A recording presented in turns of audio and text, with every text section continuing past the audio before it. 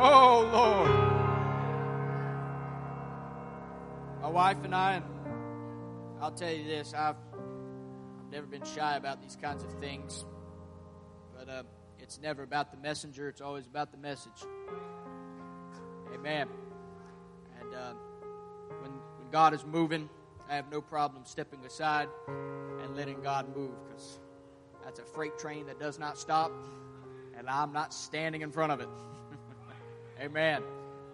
God is doing some incredible things. Let me take a moment to introduce my family real quick. Babe, you can come up here. You don't have to, well, you can do what you want. Or what he wants.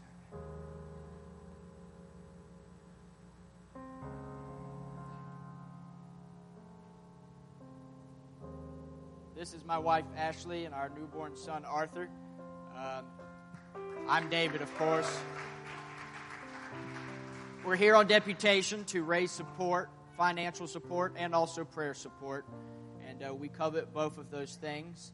We have a little video we're going to go into right now, and then my wife's going to come up and just give a quick little spiel about what we do.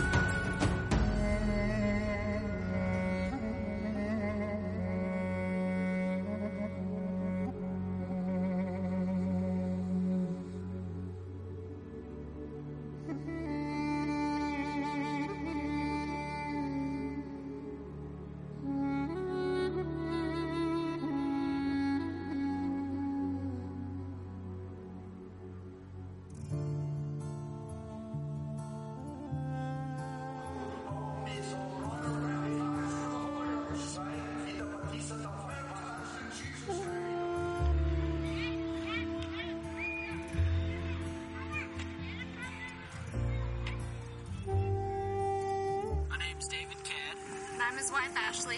And we're missionaries here to Madagascar.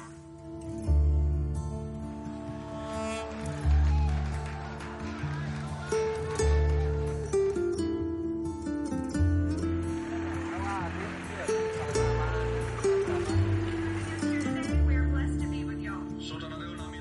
While we've been here, we've been very busy. Our main task this year was to set up campus ministry, and this year we've been working with the National Youth Committee to make that happen.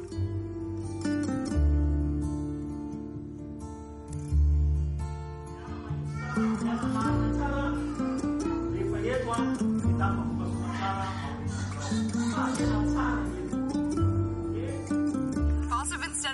Malagasy language this past year. We've worked hard to do that, and David's also been helping to develop translators this past year. We plan to continue our studies once we return.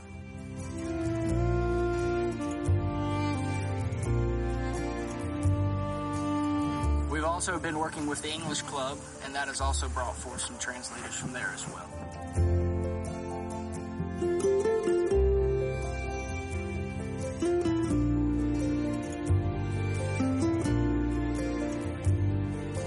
Our goals are to continue studying the Malagasy language and to further expand the campus ministries. Right now, we have a very good solid core group that we've built up, but we are looking to expand and to rapidly grow and prosper in Jesus' name.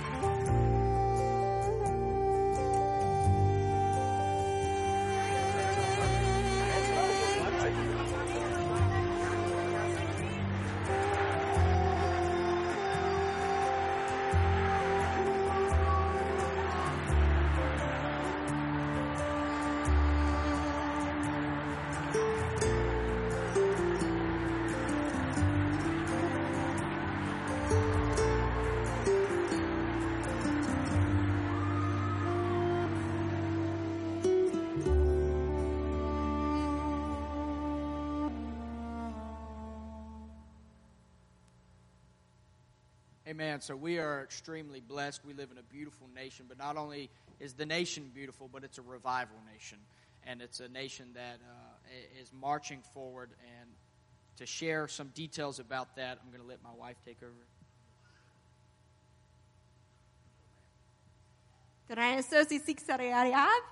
Praise the Lord, everybody. Me and my husband have been blessed to serve in the nation of Madagascar these past 3 years. As you can see in our video, they are a beautiful people.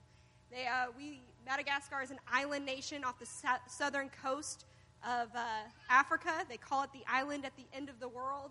It's a 20 hours flight time to get there. It is a hard place to get to, but it is a beautiful place. Over the past 3 years, we have worked with youth committees, we have taught in the Bible school, and we have worked with our translation team.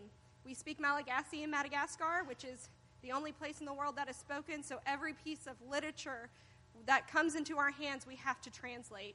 And so we have worked hard, and we work alongside missionary Chris and Paula Richardson. Chris Richardson is a third-generation missionary to the island nation of Madagascar, and it has been an honor and a privilege to work alongside them. Together, they've translated thousands of books, worked hard to translate Bible school books, and we have worked alongside them to help see that come to fruition. We have 3 Bible schools in Madagascar, with a 4th one being built. We roughly have 120 people come through our Bible school every year and become licensed ministers, and those people are commissioned to go out and to start churches. This year alone, even though with 2020, Madagascar was also affected. The day we flew back, we had been in confinement 118 days. And so, as you can imagine, the government put in strict restrictions in place. We weren't allowed to meet. And it was hard at first in Madagascar because when Madagascar is a revival nation, every Sunday we hear reports of baptisms and Holy Ghost infillings, and when the restrictions were put in place, we saw that nobody was getting filled with the Holy Ghost. Those reports quit coming in. And so what we did is we gathered together. We said, even though we can't meet in person, we're going to come together at the same time at 7 o'clock every night, and we're going to come together in prayer. And as we unified as a church, and you could see the fear lift off from our pastors, and we began to see them going out into homes. We began seeing saints teach and preach the gospel to their family in their home and have prayer meetings in their home. And we began to hear reports of Holy Ghost infillings, of people getting the baptism of the Holy Ghost. And last year, even though we weren't able to have any crusades, any major conferences, most churches weren't able to meet hardly at all, we still saw 14,000 people get the Holy Ghost in Madagascar. Praise God. God is doing a great work there, and we have been so privileged and honored. In 2019, in January, God called me and my husband to the Democratic Republic of Congo. There is a work there. There's roughly 20 churches with about 4,000 saints they claim, and we have not yet stepped foot in that nation. There has not been a missionary there for 25 years. And so we are so excited to take what we've learned in Madagascar and see the vision. In Madagascar, we have 1,000 churches, 1,200 pastors, and 250,000 saints. And we're so thankful that we've been able to work there and to gather a vision to bring to the Congo. And so we are excited to go. We have such a burden. There is 90 million souls in the Congo. It's a quarter of the size of the U.S. It's a huge nation.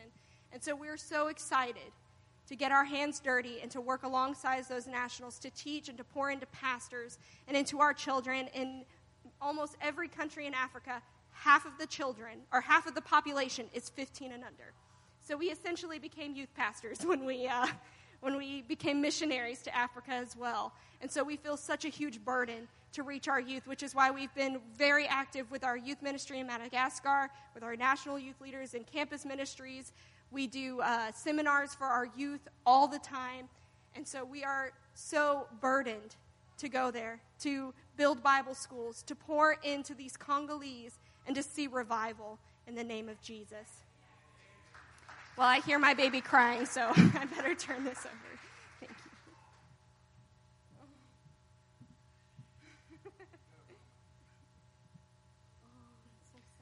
you. Yeah, I knew he was going to get upset. I said, we'll see how long he lasts. Not very long. He knows. I said, that's not Mama. Amen. So as my wife has said, we are very busy. We have our hands full. There's an endless list of jobs to be done. And God has blessed us. But aren't you thankful to be here this morning? Amen. Out of all the places you could have been on a Sunday, all the trouble you could have gotten yourself into on a Sunday, you decided, you know what, the best place for me truly is in the house of God. Amen. I am so thankful to have the opportunity and the privilege to be able to come into the house of God and to worship together in unity and in spirit with all the fellow believers and all of the incredible things and experience all the incredible things that God has in store for us. I want to begin today in Romans chapter 8, verses 35 through 39. Romans chapter 8, verses 35 through 39. And it says, Romans chapter 8, verses 35 through 39. And it says, who shall separate us from the love of Christ? This is Paul speaking. Shall tribulation or distress or persecution or famine or nakedness or peril or sword? As it is written, for thy sake we are killed all the day long. We are accounted as sheep for the slaughter.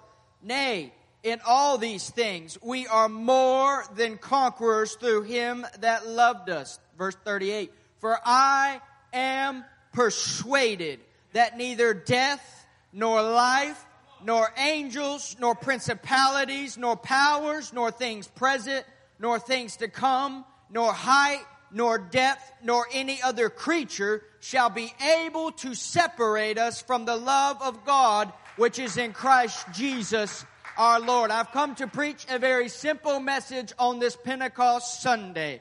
I am persuaded. I am persuaded. Paul was a man who would endure great persecution, real persecution, persecution that I have yet to find a missionary amongst our ranks that could even come close to what Paul would go through and endure. Paul was a man who would endure great pain and suffering for this truth, and he would pay ultimately the ultimate price for this truth that we enjoy so freely today. But Paul was persuaded. He was convinced, and he was sold out to the idea that absolutely nothing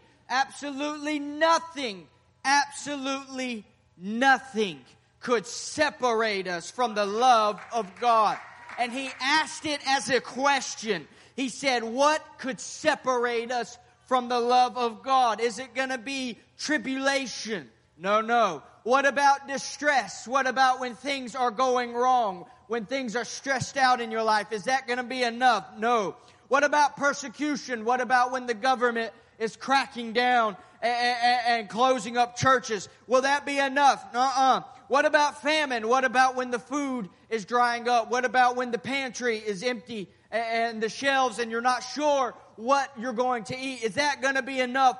What about poverty? What about when you don't know how you're going to pay the rent or the bills are due? What is it going to take to separate you from the love of Jesus? What about peril? What about when there's actual threats on your life for your belief system? Is this going to be what it takes? Or are you going to be like Paul, who is going through all kinds of stuff, who has a whole laundry list of things that he has endured and been afflicted upon him?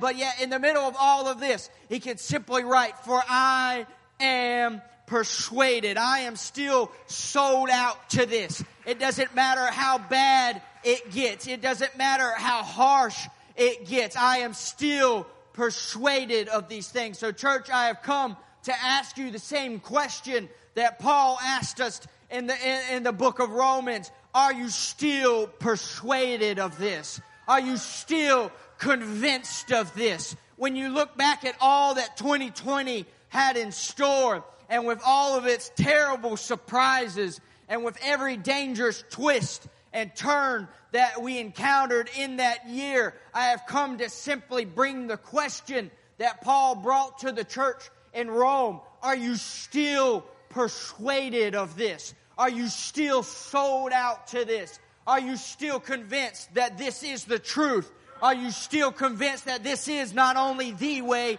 but it is the only way? That this is the way forward? That there is nothing else that we can turn to? That this is not the gospel, not a gospel, but the gospel? That this is all that we have. This is all that we need. That I am still persuaded of these things. My wife and I, in the year 2020, we had a wild year in Madagascar. I don't know if my wife said it or not, but we went through over 118 days in quarantine. 118 days, that's a long time to be locked up in an apartment. That's a long time to be locked up in an apartment. And to make matters worse, in the middle of all of this, we had a run on the markets, not the stock market. We don't have that. We have actual markets. And when the lockdown was announced, all of the food just disappeared. Gone. Markets emptied out. Go to a grocery store, nothing on the shelves. Gone. Street vendors, gone. Everything. Sold out. Completely empty.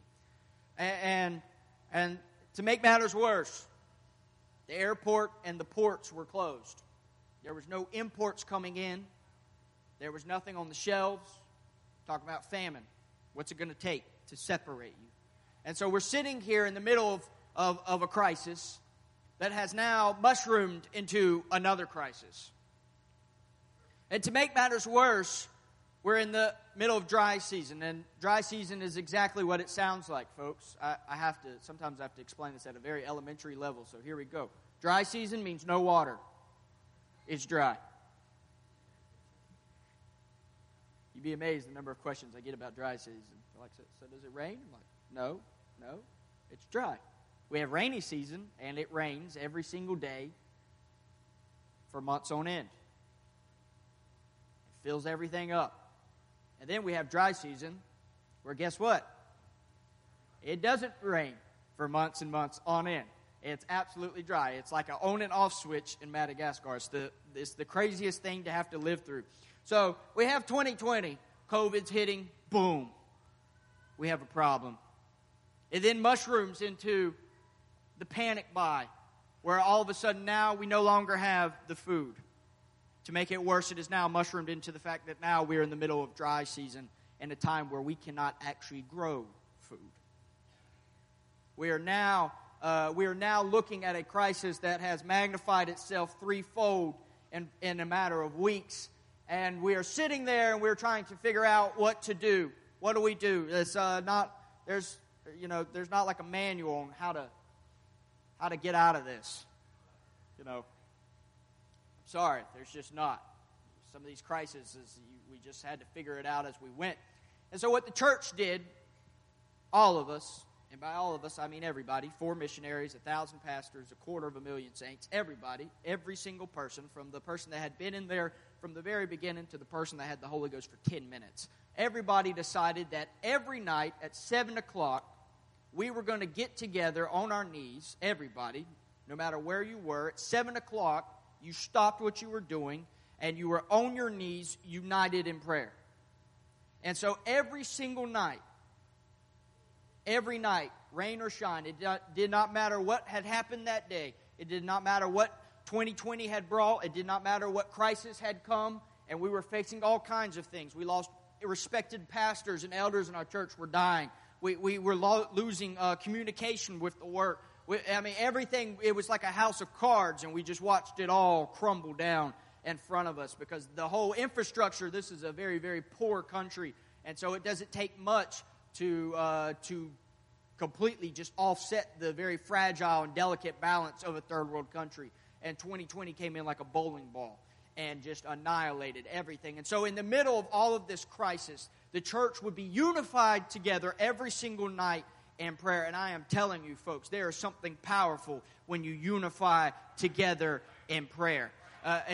Prayer is important, but when you add the element of unity into it, and you begin to unify together in prayer, it completely begins to change the entire atmosphere. And all of a sudden, as the world was going quiet, and as the island was going quiet, and as governments were going quiet, and everything was shutting down around us, in the middle of the silence, as the silence was descending, there was a single unified voice in prayer of the entire work that was being lifted up every single night. And it began to radically transform us as a people and as a work. And we begin to step from the natural into the supernatural.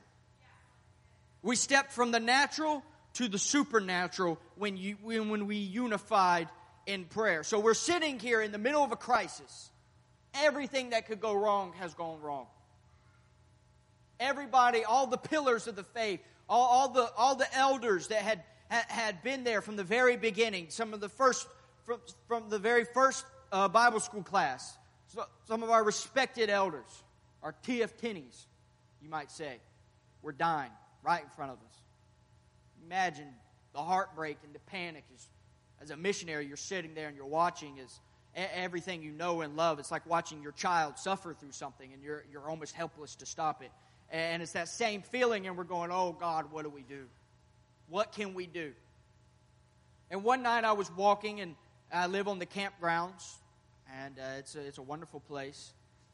But I have a time, a midnight hour, I'll go out, and I'll walk my dog. And for me, that's my time to commune with God.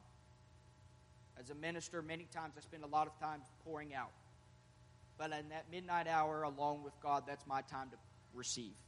And so I would make a habit of it. Every night I would go out and I would talk to God, and I would walk my dog, and I would admire the heavens and all that was there. And one night while doing this, in the middle of everything that has gone wrong, I'm sitting there and I hear this noise. You got to realize, out in the countryside, there's no noise pollution, there's no light pollution, any of that. I hear it coming up the valley. And it's this light tapping noise. It's almost, you hear it. And I'm sitting there in the darkness, and it's completely dark. And I'm sitting there, and I'm going, what in the world is this? I said, I've been out here countless times. I have walked out here at night, and I have not heard this noise. This is a new noise. This is a different noise. This is something odd. Something's weird. Something's off. Something's wrong. And I'm sitting there, and I'm listening, and as this noise gets louder and louder and louder, and it starts coming up the valley, and I'm sitting there on one end of the valley, and I'm listening, watching out over the rice paddies, and I'm just kind of standing there in the dark at this point. I don't know what's coming, and I don't know if that was the smartest thing to do under most circumstances, most people might in that circumstance say, you know what, maybe I should get behind something, get in some cover. But me, I'm just standing out there with my walking stick and my dog, just in the darkness, watching, listening as whatever it is comes up. And then all of a sudden, in the middle of the darkness, I felt it. Something hit me on the cheek. And I stood there for a minute and I said, what was that? I said, something is wrong. Maybe I'm just feeling something. You know, sometimes you just wonder, okay, maybe it was a nerve or something just tweaked or something. Maybe something's wrong with me. And so in the middle of the darkness, I feel something hit my cheek. And I go, okay, something's wrong. Something's different. But the thing is, though, it wasn't just one little thing that hit me. And before I knew it, I felt water coming down all around, soaking over me. And it kept coming, and it kept coming, and it kept coming. Before I knew it, what started out as a little sprinkle had now become a deluge of water. And this deluge of water continued day after day after day after day. Now, I can see the look on your face. You're going, why are you talking about this, missionary? Because you've got to realize this was in the middle of dry season. And in the middle of dry season, there is no water. It does not come. It has never come. It has never been recorded that it has come. In hundreds and hundreds of years, the Malagasy people, they set their crop rotation by it. They know exactly when to plant. They know exactly when to harvest. And when that is done, they go into the dry season and they instead switch to bricks. They have an entire community, culture, everything. Their entire industry is based upon the cycle of the wet and the dry season. So I'm sitting here in the middle of dry season, and I'm looking at an absolute deluge of water that is pouring night after night after night. And it filled up every single lake. It filled up every single stream. And the grass, all of a sudden, that had been brown for months, now was turning green again. And vegetable gardens that had been struggling and just trying its best to make it, all of a sudden burst into life. And I'm telling all of these things to get to this point, that in the middle of this crisis, God sent a supernatural intervention. It should not have happened. It has not happened before, and it has not happened since. And I was talking to the Bible college students, and I said, what's going on? They said, we don't know, missionary. We don't understand this either. This has never happened. We have talked to the elders of the church, people that have been here 50, 60, 70 years, and they're saying, we haven't seen this either. There is something strange happening right now. God is on the move, and God is doing something, and you've got to realize that at that point, Madagascar was facing famine. Madagascar, we were looking at an extinction. We were about a month away from going over the brink into the very edge. It wasn't going to be COVID that killed us. It was going to be starvation that got us. And so we were sitting there at the very end of our rope when everything was bad, and God swept in a mighty and a powerful way and absolutely transformed the situation in a way that we could have never dreamed of. We were praying for all these things, but it never crossed our mind to pray for rain. And I tell you that as a lesson. Sometimes our faith fails us, and we start praying for the wrong things, because I never in my mind would have believed that God would have sent rain in dry season. In my mind, that was impossible. I said, that will never happen. It has never happened. It will never happen. I said, I'm not even going to bother praying for that. I was praying for the port to be open so we could get imports and we could sustain ourselves off of that. I was praying for that. I thought, oh, there's no way we're going to get some Old Testament style, boom, supernatural Mother Nature, as you might call it, miracle coming in. But yet that is what God chose to do. And so I tell you all of these things because I understand that we all have to go through things. And while your famine might not be an actual famine, it might be, in fact, a spiritual famine. You might be going through a time period in your life where spiritually you feel like you are in a famine, where you're going, you know what, I don't feel like I can connect to God like I have in the past. And I don't feel like I've been able to be alive as I have in the past. But what you need to realize is that in the middle of the famine, God can send rain. Not only has He done it in Bible times, but I am living, walking, talking proof. I saw it with my very own eyes, something that should not have happened. And so I've come to get back to that original question that Paul asked the church in Rome. Are you still persuaded of these things? Are you still convinced of these things? Are you still sold out to these things?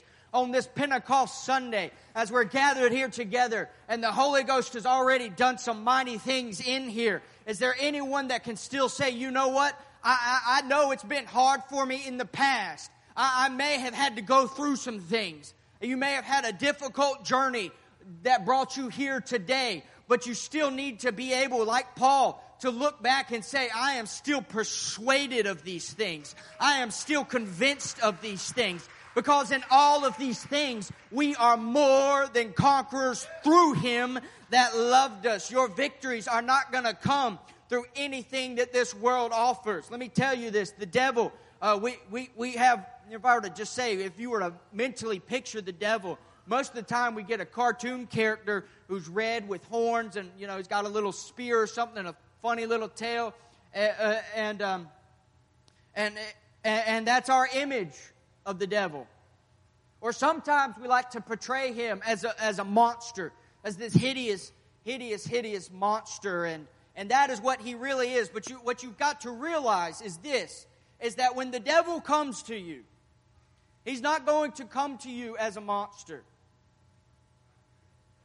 If he did that, no one would fall for it. When the devil comes to us, when he comes to tempt us, when he comes to attack us, when he comes to test us, he's not going to come to you as a monster, but the devil will in fact come to you as everything you ever wanted. Because he knows if he can come to you as everything you ever wanted, notice I'm saying what you wanted, he knows that he can begin to work on you, and he begin to trap you and lead you into a snare. But you see, you've got to be able to discern from what I want and what God wants. Because when you have the revelation of what God wants for me, when the devil comes to you and he says, you know what? Try this. This is what you want. You can say, no. This isn't what I want. Because what I want is what God wants. Your victories will not come from anything this world offers, but instead your victories will simply come through your connection with the King. We received a miraculous intervention, but it came after many, many nights where over 250,000 people every single night at 7 o'clock were on their knees, lifting up their hands, crying out to God, saying, God, we absolutely need you. If we don't have you, we will not exist. In 1 month, there will be none of us. We will be gone. We will be out of the picture. God, you are our only option. And so if you want those kind of victories in your life, you have to have a connection with the King. And to do that, you have to be persuaded of this. If you want a fire to keep burning, you have to keep putting wood on it.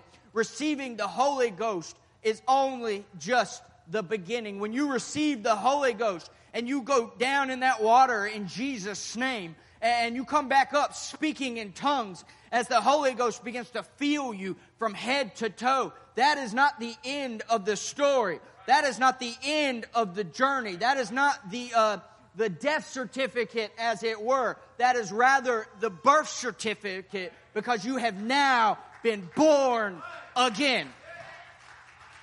That is not the end, but merely just the beginning. And just like when raising a child, when a child is born, you do not just say, okay, that's all we're going to do. I don't have to worry about feeding you anymore. I don't have to worry about putting clothes on you anymore.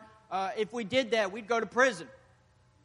We would. We would go to prison for that. But sometimes we can be guilty of doing the same thing spiritually to ourselves and to others. They go down, boom, they're born again, and we say, all right, good luck. Get in there, champ. We believe in you. Not realizing that we have instead basically just sent a baby, a newborn, into a situation that requires an adult.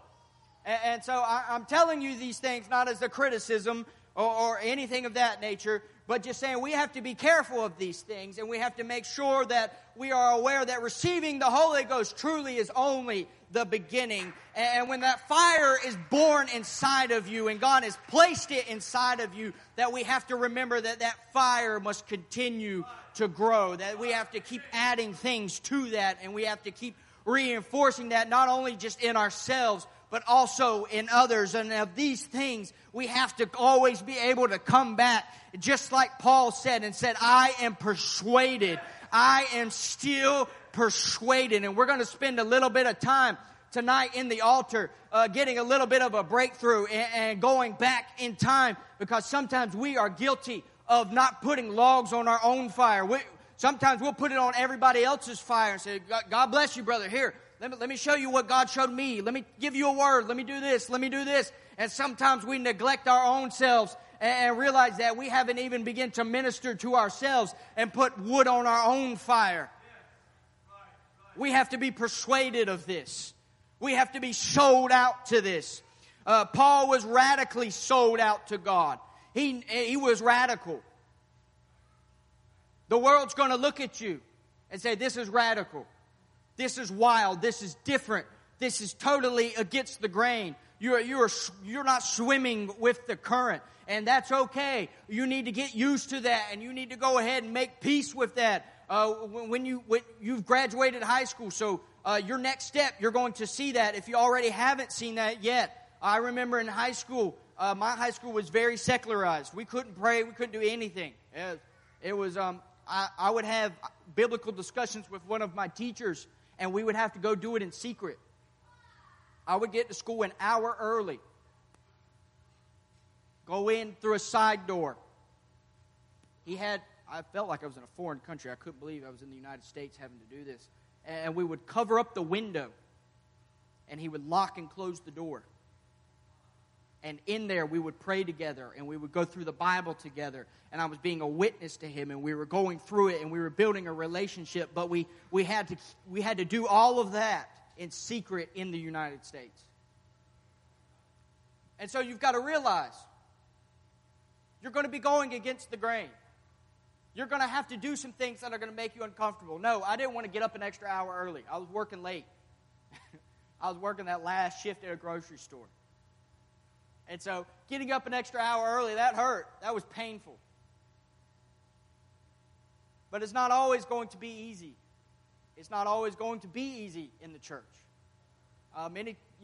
God never promised you easiness, but what he did promise was that he was going to be there with you. He didn't say, oh, there's going to be no battles. What he did say is there's going to be victory. Many times as apostolics, we get upset when we go, oh man, I can't believe I'm facing resistance. I can't believe, how dare they? I can't believe that I'm having to deal with this. I can't believe I'm having to suffer. I can't believe I'm having to do all this. When we forget that God said, this is what's going to happen to you. And sometimes we get to this point with God where we begin to say, you know what, God, I don't know. The year 2020 was interesting because I was watching and I was trying to understand it from the field. And again, I'm in isolation, and so I'm having to spend a lot of time in prayer, and I can only see what the news is showing and social media. I couldn't really make a whole lot of direct contact. But I was sitting there, and God began to prompt me in my spirit and guide me to the situation, what was going on. And what he told me was this. He said, I want you to take a look at two men, King Saul and David. Both were kings. Both of them had been anointed. Both of them, at one point, they wore the crown. They sat on the throne. They had a lot in common in that way. He said, but both of them, at one point in their life, were separated from the prophet. Both of them, at one point, were separated from the voice of God in their life. Both of them, the preacher that normally was there on Sunday speaking to them, at one point, they were separated from them. And he said, I want you to look at how they reacted in those times. And so sure enough, I'm digging through the Word of God, and I get to King Saul, and I'm looking at what he did, and I'm going, okay, wow, that's not good. That's really not good. All of a sudden you realize King Saul is turning to witchcraft. King Saul is allowing things into his life that he shouldn't have, and he's beginning to stray from God and the voice of God because Samuel, the prophet, wasn't there. There wasn't that man of God speaking to him in that hour. But I flipped over to David, and David's in a crisis. He's separated from the man of God. He's got men ready to kill him. And the Bible records that David encouraged himself in the Lord. You see, David also had a connection with God. And I'm not downplaying the role of ministry. What I am trying to lift up is the value of a personal connection with the King. You have to have it. And 2020 revealed who had it and who didn't. Because I remember coming home and I looked and I talked to my brother and I said, Jason, what happened to this family? He said, I don't know. He said, they disappeared. 2020 started, 2-week lockdown, and we never heard from them again. I said, what do you mean? He said, they're just gone. I said, they've been here for years. I grew up with them. He said, they're gone. Family after family disappeared. But there were people also, people who I would have thought would have never made it, would have never survived. I said, no, there's no way. But in the middle of all that, those were the families that were saying, I'm going to encourage myself in the Lord. Even though I can't get to the church house right now, even though I can't spend time with the pastor, even though I can't spend time with the ministry, I'm still going to get down on my knees because I am still persuaded of this. I am still convinced of this. When everything around me is going wrong and everything around me has gone bad, I am still sold out to this. And I'm not going to just walk away so easily. Paul was not the only one that was sold out in the Bible. Joshua chapter 24, verse 14 and 15 says, Now therefore fear the Lord, and serve him in sincerity and in truth, and put away the gods which your fathers served on the other side of the flood, and in Egypt, and serve ye the Lord. And if it seem evil unto you to serve the Lord, choose you this day whom you will serve, whether the gods which your fathers served that were on the other side of the flood, or the gods of the Amorites in whose land ye dwell. But as for me and my house, we will serve the Lord. You see, Joshua had made a very clear choice on that day. It didn't matter what others around him were doing. It didn't matter what they were worshiping. It didn't matter what direction they were headed. He was saying, you make your choice, I've made mine. And I want to let you know right now, we're not going back to Egypt. And we're not stopping where we are. But there is a promise ahead of us. And I am persuaded of this. I am convinced of this. And I am sold out. It's amazing. You begin to look at right now in this scenario, as they were going, he references the past, Egypt. And he references the present with the land that they currently dwelled in, the Amorites. But he was saying, there is a land ahead of us. There is a land ahead of us. He was saying you can be stuck in the past and you can be stuck in the present. But my God is sitting there in the future with a land of promise flowing with milk and honey. And I am persuaded of this. And we will serve the Lord. We're going to keep going forward. Hey, look, people, you got to be careful who you are worshiping. Because if you're worshiping the wrong thing, it's either going to pull you into the past or it's going to keep you in the present. But if you start worshiping God, God is going to start taking you forward into the future. There are promises in your life. There are things that He has spoken to you about in prayer. And you have got to make up in your mind, I am persuaded of these things. And if I have to walk through Egypt, then I'm going to walk through Egypt. And if I've got to walk through the land of the Amorites, I'm going to walk through that land because I have my eye on the future, on what is coming. I am still persuaded of this, and I'm going to keep on going because I'm not going to get sucked into the past, and I'm not going to get mired down in the present because my God wants to pull me into a glorious and prosperous future. We must be careful of these things because when you begin to worship the past, inevitably, you get pulled back into it. I'm not saying we don't give honor to our elders. Let me qualify my statements. But there are some people who glorify the past, worship the past, and then inevitably they get pulled back into it. And there are some people who get so focused on the present, they start worshiping their present situation, that they inevitably get stuck in their present situation. And they find themselves unable to move.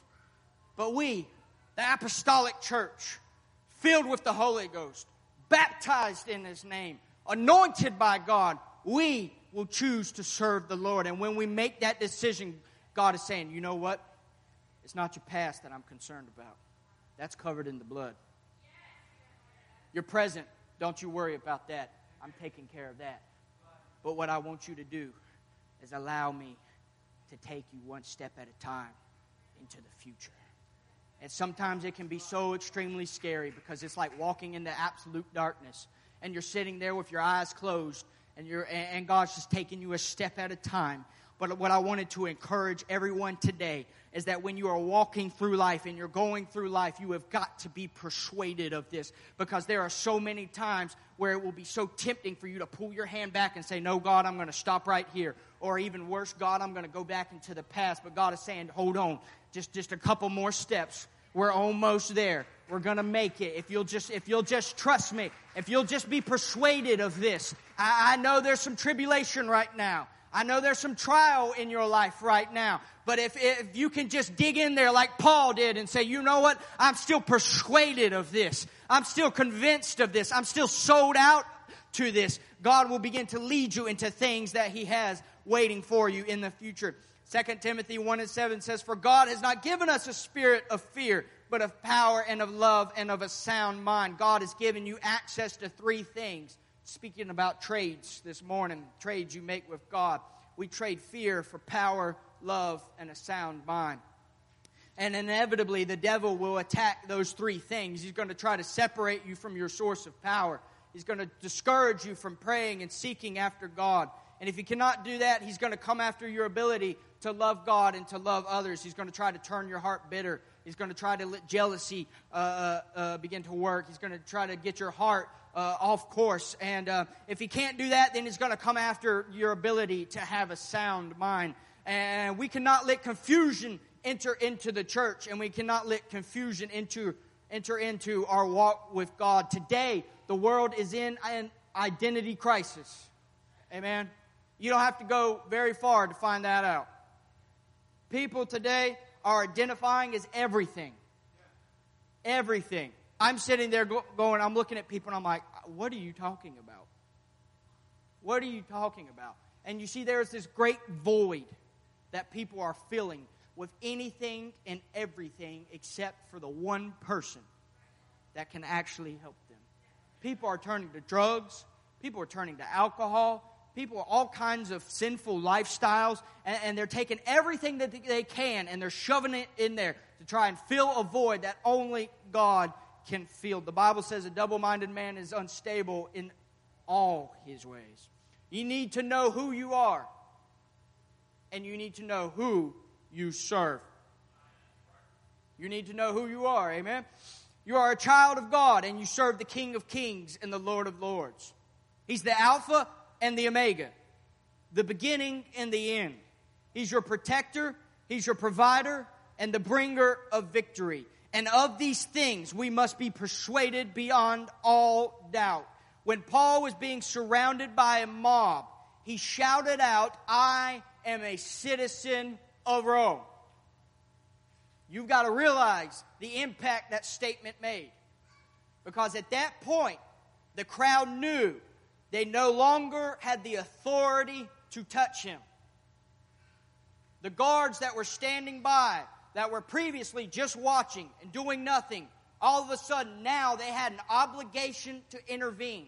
And when he shouted out, I am a citizen of Rome, all of a sudden the Roman guards came into that mob, into that crowd, and they began to pull Paul out of it. They began to pull him out of that danger and begin to escort him to safety. The reason I'm sharing this with you is today you need to get a revelation of your citizenship. You need to get a revelation of your citizenship. Paul knew exactly the citizenship that he had. And you need to get that same revelation. When the world comes against you, you need to remind the world of your citizenship. You need to hold up that spiritual passport and say, you know what? This is who I belong to. I belong to a king. I belong to a kingdom. I am one of his children. I'm one of his saints. I've been grafted into the vine. I've been adopted. I'm part of the family. And you need to get a revelation of that. When that world starts to come against you, you can remind them that you serve Jesus. And there is authority in the name of Jesus. And when you begin to speak the name of Jesus, all of hell will begin to tremble. When you speak that name, mountains will begin to move. And when you speak that name, he hears you and he will answer. Are you persuaded? Are you persuaded? Are you persuaded? Are you persuaded? This is Pentecost Sunday. I'm simply asking you a simple question. Are you persuaded of this? Are you convinced of this? Can you look back at your life and say, no matter how hard it's been, God has never forsaken me? Can you look back at your life and say, oh, there's so many times where God intervened on my behalf? Can you look back on your life and say, I should have died right there, but God kept his hand on my life? Can you look back on your life and say, you know what? Right here, I wasn't going to make it. I was at the end of the rope, but God carried me through. Can you look back at your life and say, right here is where I should have ran out of money, but God intervened on my behalf? Come on, are you persuaded of these things? What's it going to take? What can truly separate you from the love of Jesus? The answer is absolutely nothing. And of these things, we must be absolutely persuaded. We cannot simply be sunshine Christians, only serving God when it is easy, when the rainbows are out and the sun is shining. No, we've got to make up in our mind. We've got to get a little steel in our spine and a little gravel in our gut and get a little determination in our spirit that says, you know what? Paul, who was sitting there in prison, having lashes across his back, who had been through more suffering and persecution than anyone that we know of. With all of that going on, Paul, the one person who in this room is most qualified to say, I quit, instead wrote, I am persuaded of this, and I'm willing to see this through to the very end. And so I want to encourage you today, and as I come to a close, let us all stand. When you wake up in the morning, you need to know that you are a child of God. The Bible says, do everything in the name of Jesus. All that you say in word or deed, do it all in the name of Jesus. When you wake up in the morning, you need to know that you are a child of God. And when you walk throughout the day, you need to know that you are a child of God. When you go to bed at night, you need to know that you are a child of God. Today, I want to challenge you to stand fast in the truth. I want to give you that challenge. I want you to take that challenge home with you and take it to work on Monday. And whatever situation is there, I want you to go back to this scripture and begin to remember the words of Paul. Whenever the next challenge comes your way, whenever the next crisis rolls into your life, whatever it may be, large or small, you need to go back to the words that the Apostle Paul wrote and begin to read them and say, you know what? God, I'm still persuaded of this. I'm still convinced of this. I'm still sold out to this. It's going to take more than a pandemic to separate me. It's going to take more than political unrest to pull me out of this. It's going to take more than a little financial struggle to drive me away from God. It's going to take more than that because I am still persuaded of this. I want to challenge you to come to the altar and begin to examine your foundation. Go back to the very night that you received the Holy Ghost. Go back to that exact moment. If I could take you right now to Raleigh, North Carolina, and I could take you to the exact corner where at 6 years old, God filled me with the Holy Ghost. Because many times we can remember when we got the Holy Ghost. But today, on this day of Pentecost, we needed to let the Holy Ghost grab us. We got the Holy Ghost, all of it. We got the Holy Ghost. But what we need to do in this altar is come back down, get back drill down into that foundation and say, God, I know exactly when I got the Holy Ghost. But right now, in the year 2021, today, on this Pentecost Sunday, it's going to be a little bit different. I'm no longer going to just walk around having the Holy Ghost, but I'm going to be able to lift my hands and say that I have begun to go deeper. I begin to worship more. I begin to get a deeper foundation. When did the Holy Ghost get you? It's the question you need to begin asking. I got the Holy Ghost at 6 years old, but when did the Holy Ghost get you? Many times we had the Holy Ghost and we walk around like that little infant baby. That's just the birth certificate. I'm here to encourage you. Are you still persuaded of this? Are you still convinced of this? Are you still sold out? Let's lift our hands right now. Let's spend a little time in prayer. Let's take a trip down memory lane. Go back in your mind. Begin to remember your testimony. Begin to look back at all that God has done. And when it's done, I promise you, you'll be able to lift your hands. And with boldness and with authority, you'll be able to say the same words that Paul was writing. I am still persuaded of this. Let's take a trip down memory lane. God wants to do something in your life on this Sunday morning. This is not the end. This is just the beginning. So I've come to conclude with this one final question. One final question. Are you still persuaded? Let's worship the King in this place right now. Let's lift him up in this place. God wants to do something in your life.